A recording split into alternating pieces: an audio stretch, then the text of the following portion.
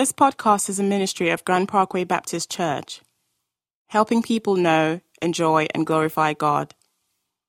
For more information about Grant Parkway, visit grantparkway.org. Lord Jesus, we come today to tell even more of the old story that never gets old. Because at the heart of this story is a baby who was born of glory. He came into this world to rescue us. The Bible tells us that the reason the Son of God appeared was to destroy the devil's work. That means that we don't live at the mercy of our habits and our hurts and our hang-ups. That we're not spiteful, vengeful, small-minded people who have a list of everyone who's wronged us and we're going to get them back. Now, the Bible says that because we've been loved unconditionally, we can love other people unconditionally. That messes with their heads. It makes them wonder because they know what wretches we are. They know how small and how petty we can write things on Facebook about them. And so, Lord, when people know what we're capable of, then the fact that we love unconditionally makes them wonder, now, how did he get that way? Because I know what a weasel that guy is. Lord, we're not afraid of who we used to be because we're aware of who we are. And we are who we are today because you found us and you unwound us. That's our confession today. So we sing out with joy and we sing for joy and we sing with joy. And now, Lord, as we continue this Advent journey, speak to us about the responsibility of this little big word called love. We're praying and we're listening. We do both of these in Jesus' name. And everyone said, amen. You can have a seat. If you've got a Bible, I invite you to take it and open it up to 1 John chapter 4. 1 John chapter 4. It's kind of towards the back of the Bible. If you don't have a Bible, it's one on your row. I'm on page 1023. And if you don't own a Bible, take that one with you as our gift to you today. We'll get another one, okay? If you're our guest today, we're on this journey. We celebrate what's called Advent. Advent is a word that just means coming or arrival. And it's the 4 Sundays that lead up to Christmas. And each Sunday has a theme. We started off talking about hope. And then we talked about peace. And then last week we talked about joy. And today, the 4th Sunday of Advent typically is about love. And so talking about love in this day and age is kind of like the pre-flight instructions on an airplane. Nobody listens. You're kind of fumbling around, getting your magazine, whipping your kids so they'll be quiet. Or if you're on a plane with me, hopefully you're giving your kids Benadryl. And if not, I've got some in my carry-on I can give your kid, okay? But anyway, when you talk about love nowadays, that's what it's kind of like. You're kind of like, yeah, I shaved my legs for this, okay? So I want to talk to you this morning about the responsibility of love. And to prove that miracles never cease, I want to do it in a real timely fashion and get you out of here in plenty of time to practice what we preach. Oh, I don't quite know how to take that. And some of you, one guy in the first service said, amen. And then under his breath said, I don't believe it. Here's what the Bible says, the responsibility of love. 1 John chapter 4, starting in verse 7. Beloved, let us love one another, for love is from God. And whoever loves has been born of God and knows God. Anyone who does not love does not know God, because God is love. In this, the love of God was made manifest among us, that God sent his only Son into the world so that we might live through him. In this is love, not that we have loved God, but that he loved us and sent his Son to be the propitiation for our sins. Beloved, if God so loved us, we also ought to love one another. No one has ever seen God. If we love one another, God abides in us and his love is perfected in us. The responsibility of love involves 3 things. Number 1, it tells us this, that love is an experience. Love is an experience. It's not an assignment. It's not like this task on your list of religious duties or responsibilities. What do you mean love is an experience? Before it's an effort that we make, it's this experience we have. It's hard to love until you've been loved. I know that some of you, how many of you people in this room, men, I'm talking to you, ladies, you get a hall pass. How many of you men, before you married your wife, you dated some other girl, you had a brain cramp, you were not know what you were doing, it was an out-of-body experience, but not only did you date somebody else, but you told that other person at some point that you loved them. Could I see your hand? Hold it real high. Come on, tastes like chicken. I see some of you out there, you cowards, you're doing this. Look at your wife. Leave your hand out. Don't put it down. Hold it up real high. There you go. Some of you are looking at your wife like, baby, no, don't take this personal. Hey, your wife right now is thinking about the guy she dated before she dated you, okay? So get over yourself. All right, put your hands down. Let me ask you another question. Now that you've been with your wife as long as you have, has your understanding and definition of love changed? Let me see your hand. Yeah, look at now. You're like, yeah. See, honey, you changed this for me. Your wife's thinking right now, you didn't have your hand up earlier, you weasel. You fraidy cat. No, that's the thing. It kind of changes because what? Love is this experience. I remember when I was in the 8th grade, I called a radio station because I was a moron, and I yelled into the phone because I thought it would be so loud it would get over on the radio station. I cut my hands around the phone and I yelled into the phone, "I love Debbie Anders." And all that happened was my brother came out of his bedroom, who had to go to shift work. He had to go to work like first thing in the morning, and beat me to a bloody pulp.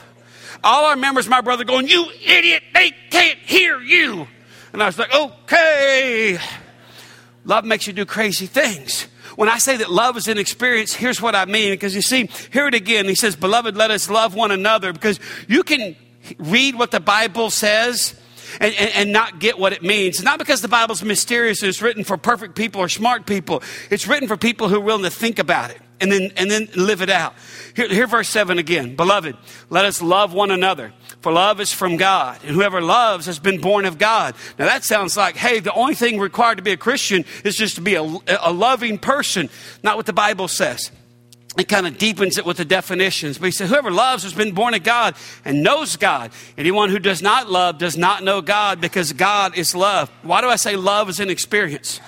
Because before we make this effort, we gotta understand what we're saying. So it's important that we understand what the Bible means when it says what it says. So to help us get at that, let me define 3 little words, or one word and a couple of phrases. First thing I want to define is love. When the Bible says, "Beloved, let us love one another, for love is of God." Now, the Bible's definition of love may not be your definition of love. You say, what do you mean? It's the Greek word agapio, and it means this. It's this kind of love is to love dearly, to be contented at or with, to love without conditions. To love without condition. When I say love is an experience, here's what I mean. Because that's why John goes on and says, "Hey, beloved, let us love one another, for love is of God. And whoever loves has been born of God and knows God." Why? Because you cannot love unconditionally until you embrace the fact that you're unconditionally loved by God. Let me say that again. You cannot love unconditionally until you embrace and experience the fact, not in your head, but in your heart, that you are loved unconditionally by God. It's one of the reasons Jesus came. If you we're going to make a New Year's resolution, resolve this.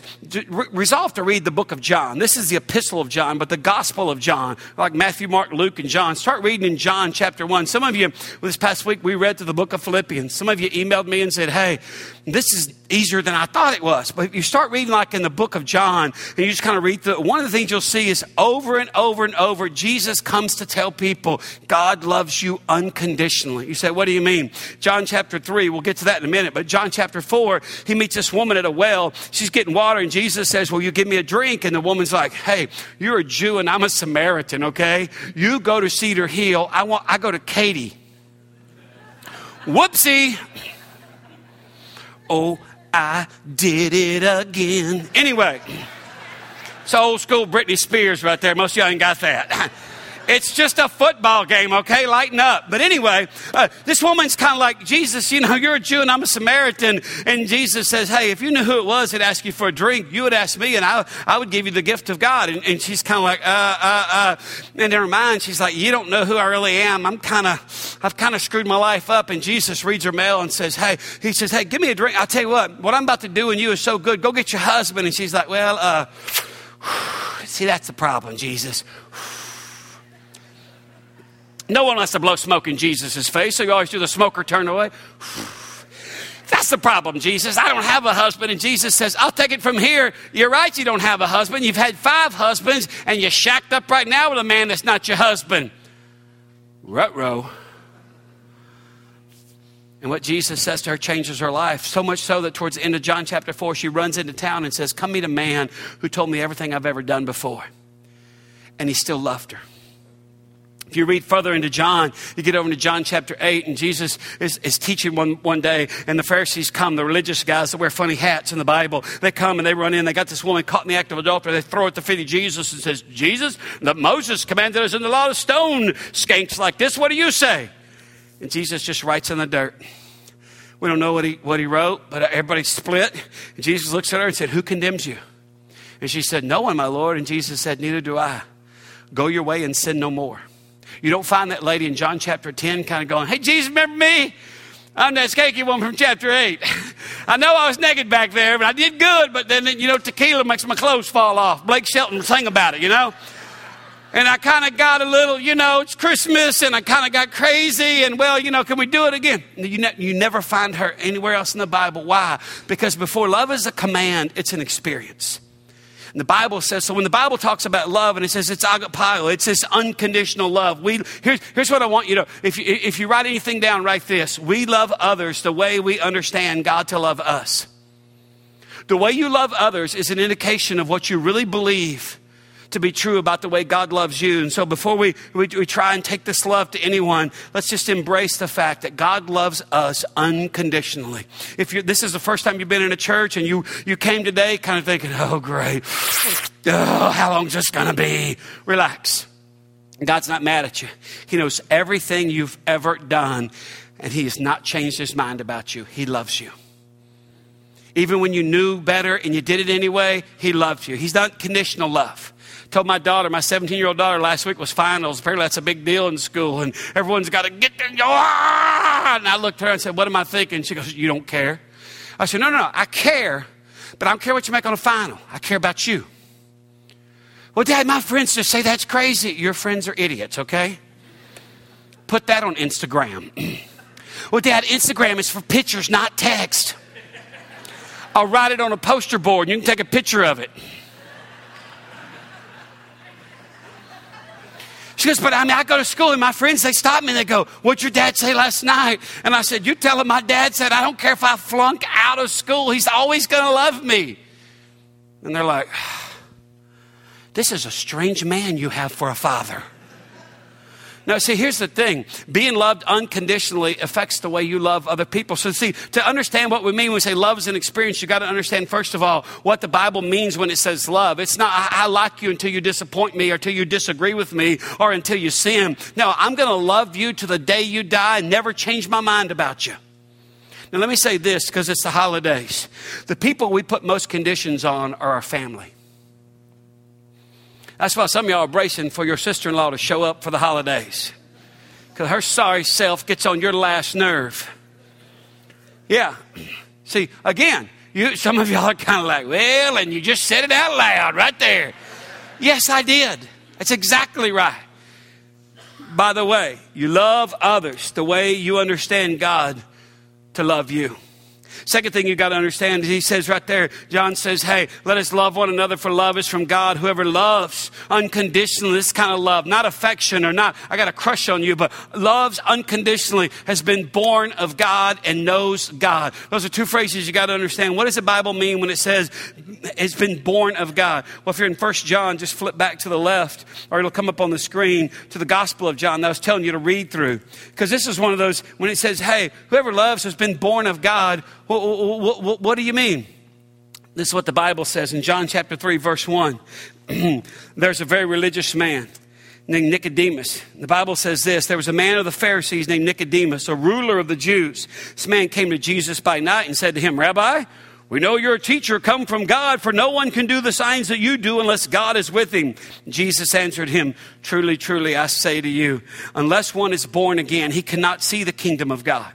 Nicodemus said to him, how can a man be born when he is old? Can he enter a second time into his mother's womb and be born? And Jesus answered, truly, truly, I say to you, unless one is born of water and the Spirit, he cannot enter the kingdom of God. That which is born of the flesh is flesh. That which is born of the Spirit is spirit. Do not marvel that I say to you, you must be born again. The wind blows wherever it wishes, and you hear its sound, but you do not know where it comes from or where it goes. So it is with everyone who is born of the Spirit. Now, I don't have time this morning to get into all that, but when Jesus says to him, unless you're born of the water and of the Spirit, you're not going to see the kingdom of God. What's he talking about? He's saying to a very religious man who'd gone through all the rituals that the church had, baptism and all this stuff, which is what he says, being born of water. That's what he's talking about.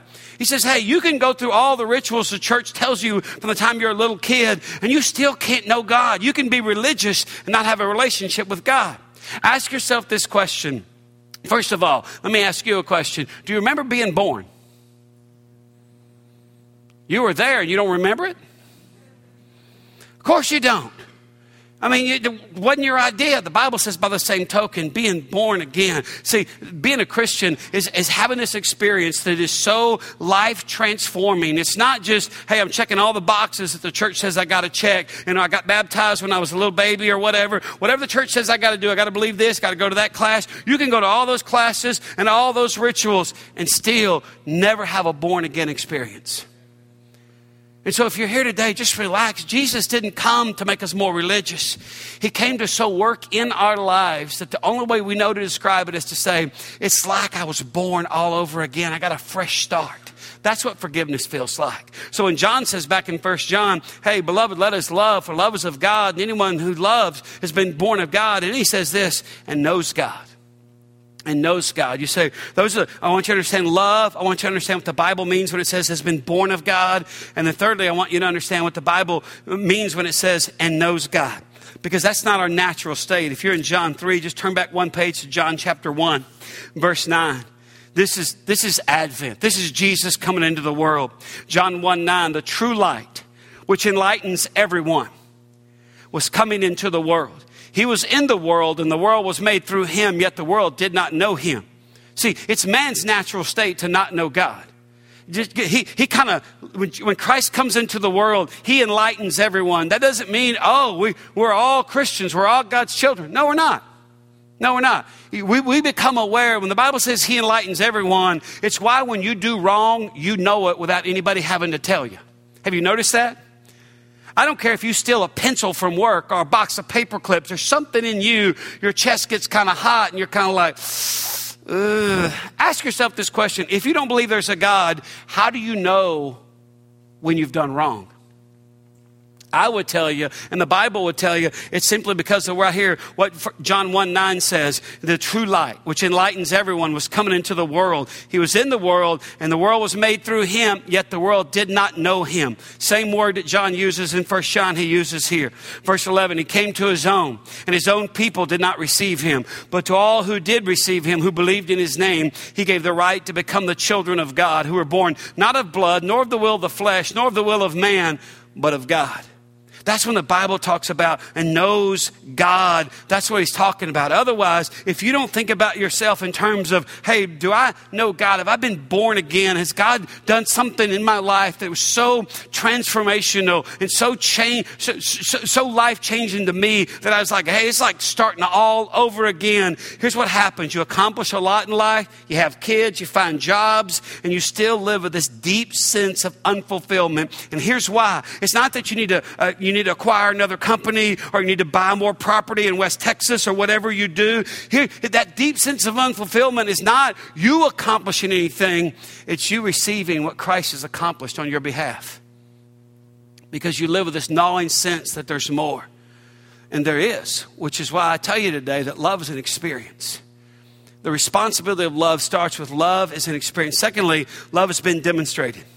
God never asked us to do anything we don't have a frame of reference for. Okay, let me say that again. God never asked you to do what you don't have a frame of reference for. And the Bible says, husbands, love your wives. It continues and says, as Christ loves the church.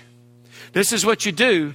And here's your frame of reference for what it looks like to do this.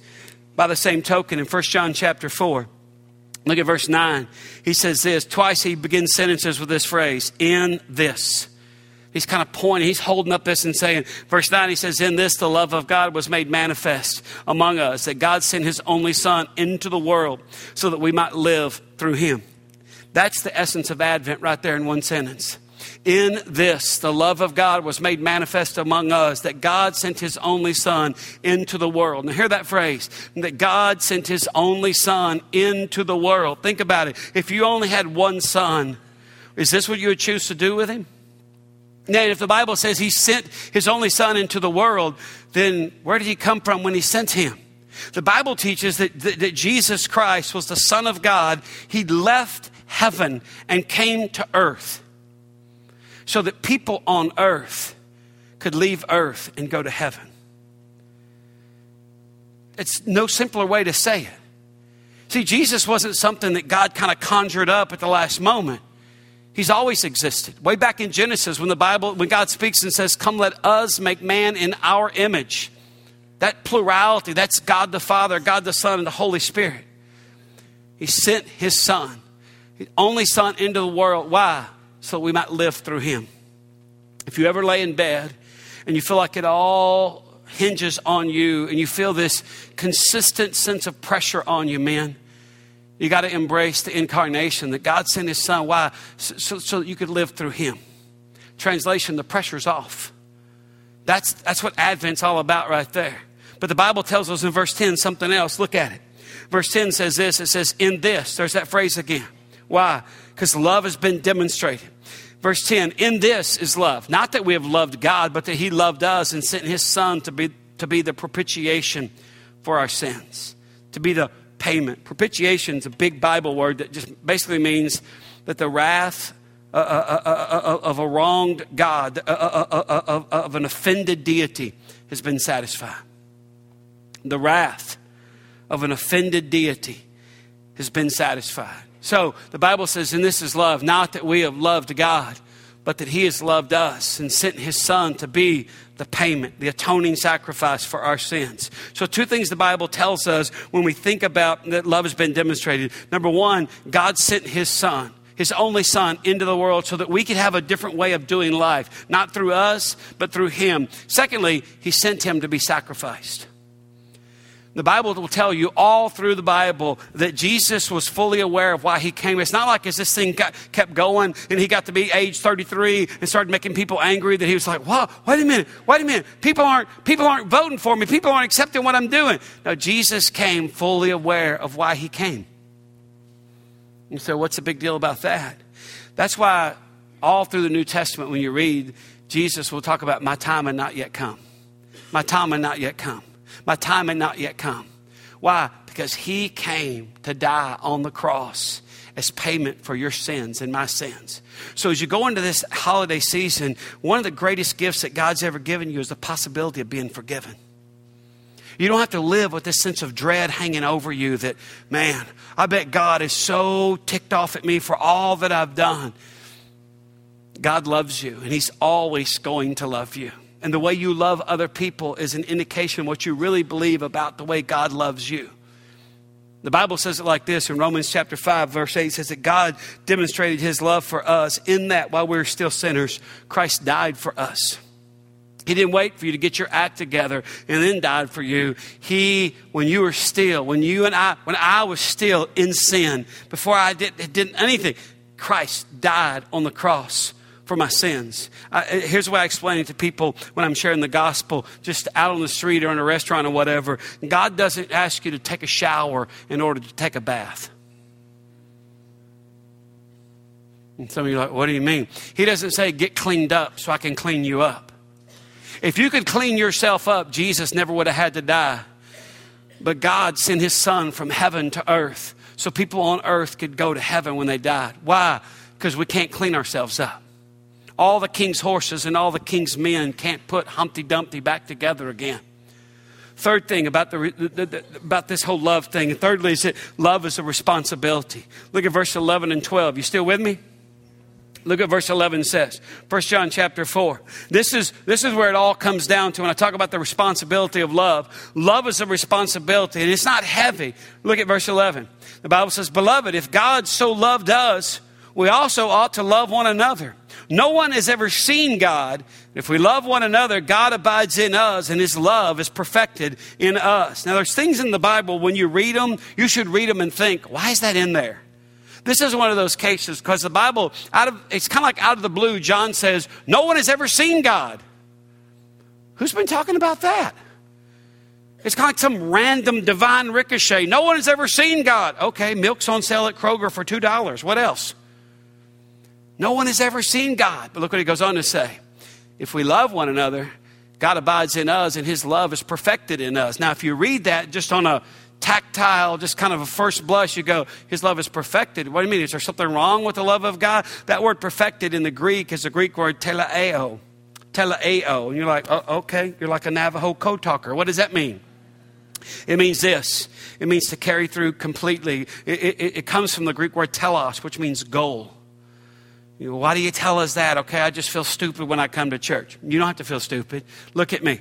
We're just about done. You still with me? Don't pinch the baby yet and go, oh, we got to go. Like it's a bad movie. Let's get our money back. The Bible says because the world's full of people who've never seen God. You know, anybody that's jaded, that's cynical about religious things or church people. Oh, church is a bunch of hypocrites. I don't even go to that church, blah, blah, blah. The world's full of people who've never seen God. Then he says, if we love one another, God abides in us, and his love is perfected. Don't think of it the way we think of perfection. Think of it like this. If we love one another, God abides in us, and his love is made manifest. The purpose for which he loved us is realized. What is he saying? When we love each other, when we love other people, when we love our family, which can be so hard to love, people are left without an excuse for no longer believing that God is real.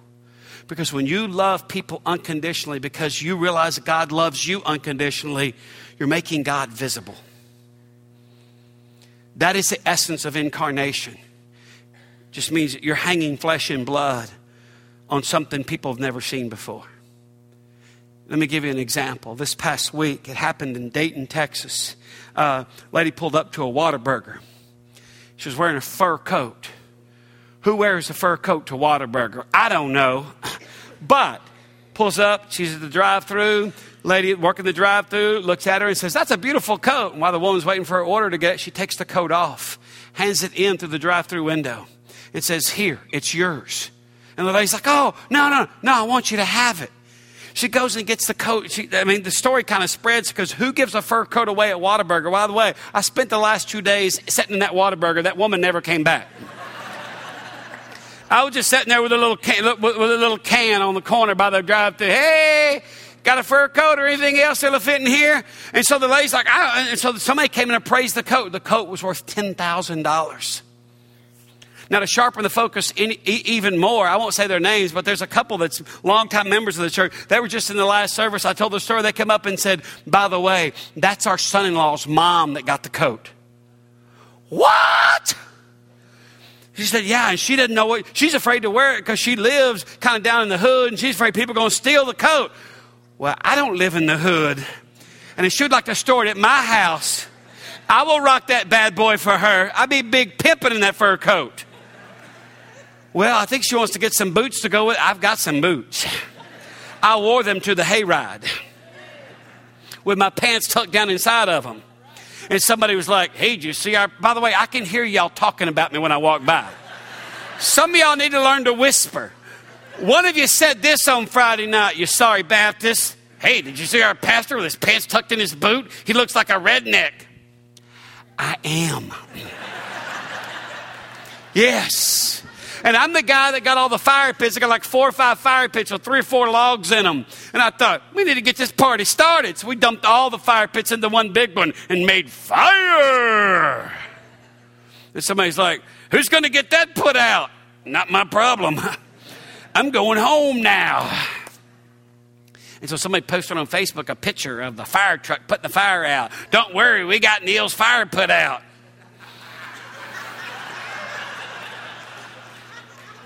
Silly rabbits, tricks are for kids.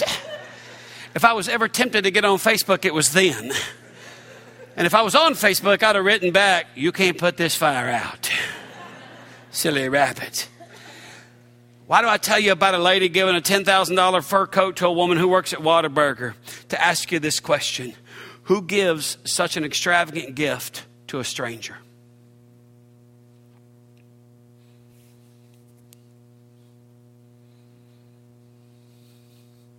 And God sent his son into the world so that we may live through him. And once again, who gives such an extravagant gift to a stranger? I'm going to submit to you this morning that that's what God does. He doesn't give fur coats. He doesn't give houses and cars and all that kind of stuff. He provides it. But when it comes to giving gifts, he gives himself. Stand to your feet if you would. I want to speak a blessing over you. Hold your hands out. Your sin has not changed God's mind about you. So, because of that, therefore, verily, verily, why do you keep sinning? Depart now and think about things like that. You're the beloved of God, now and forevermore. In the name of the Father, and the Son, and the Holy Spirit. Amen. Bless you. You're dismissed.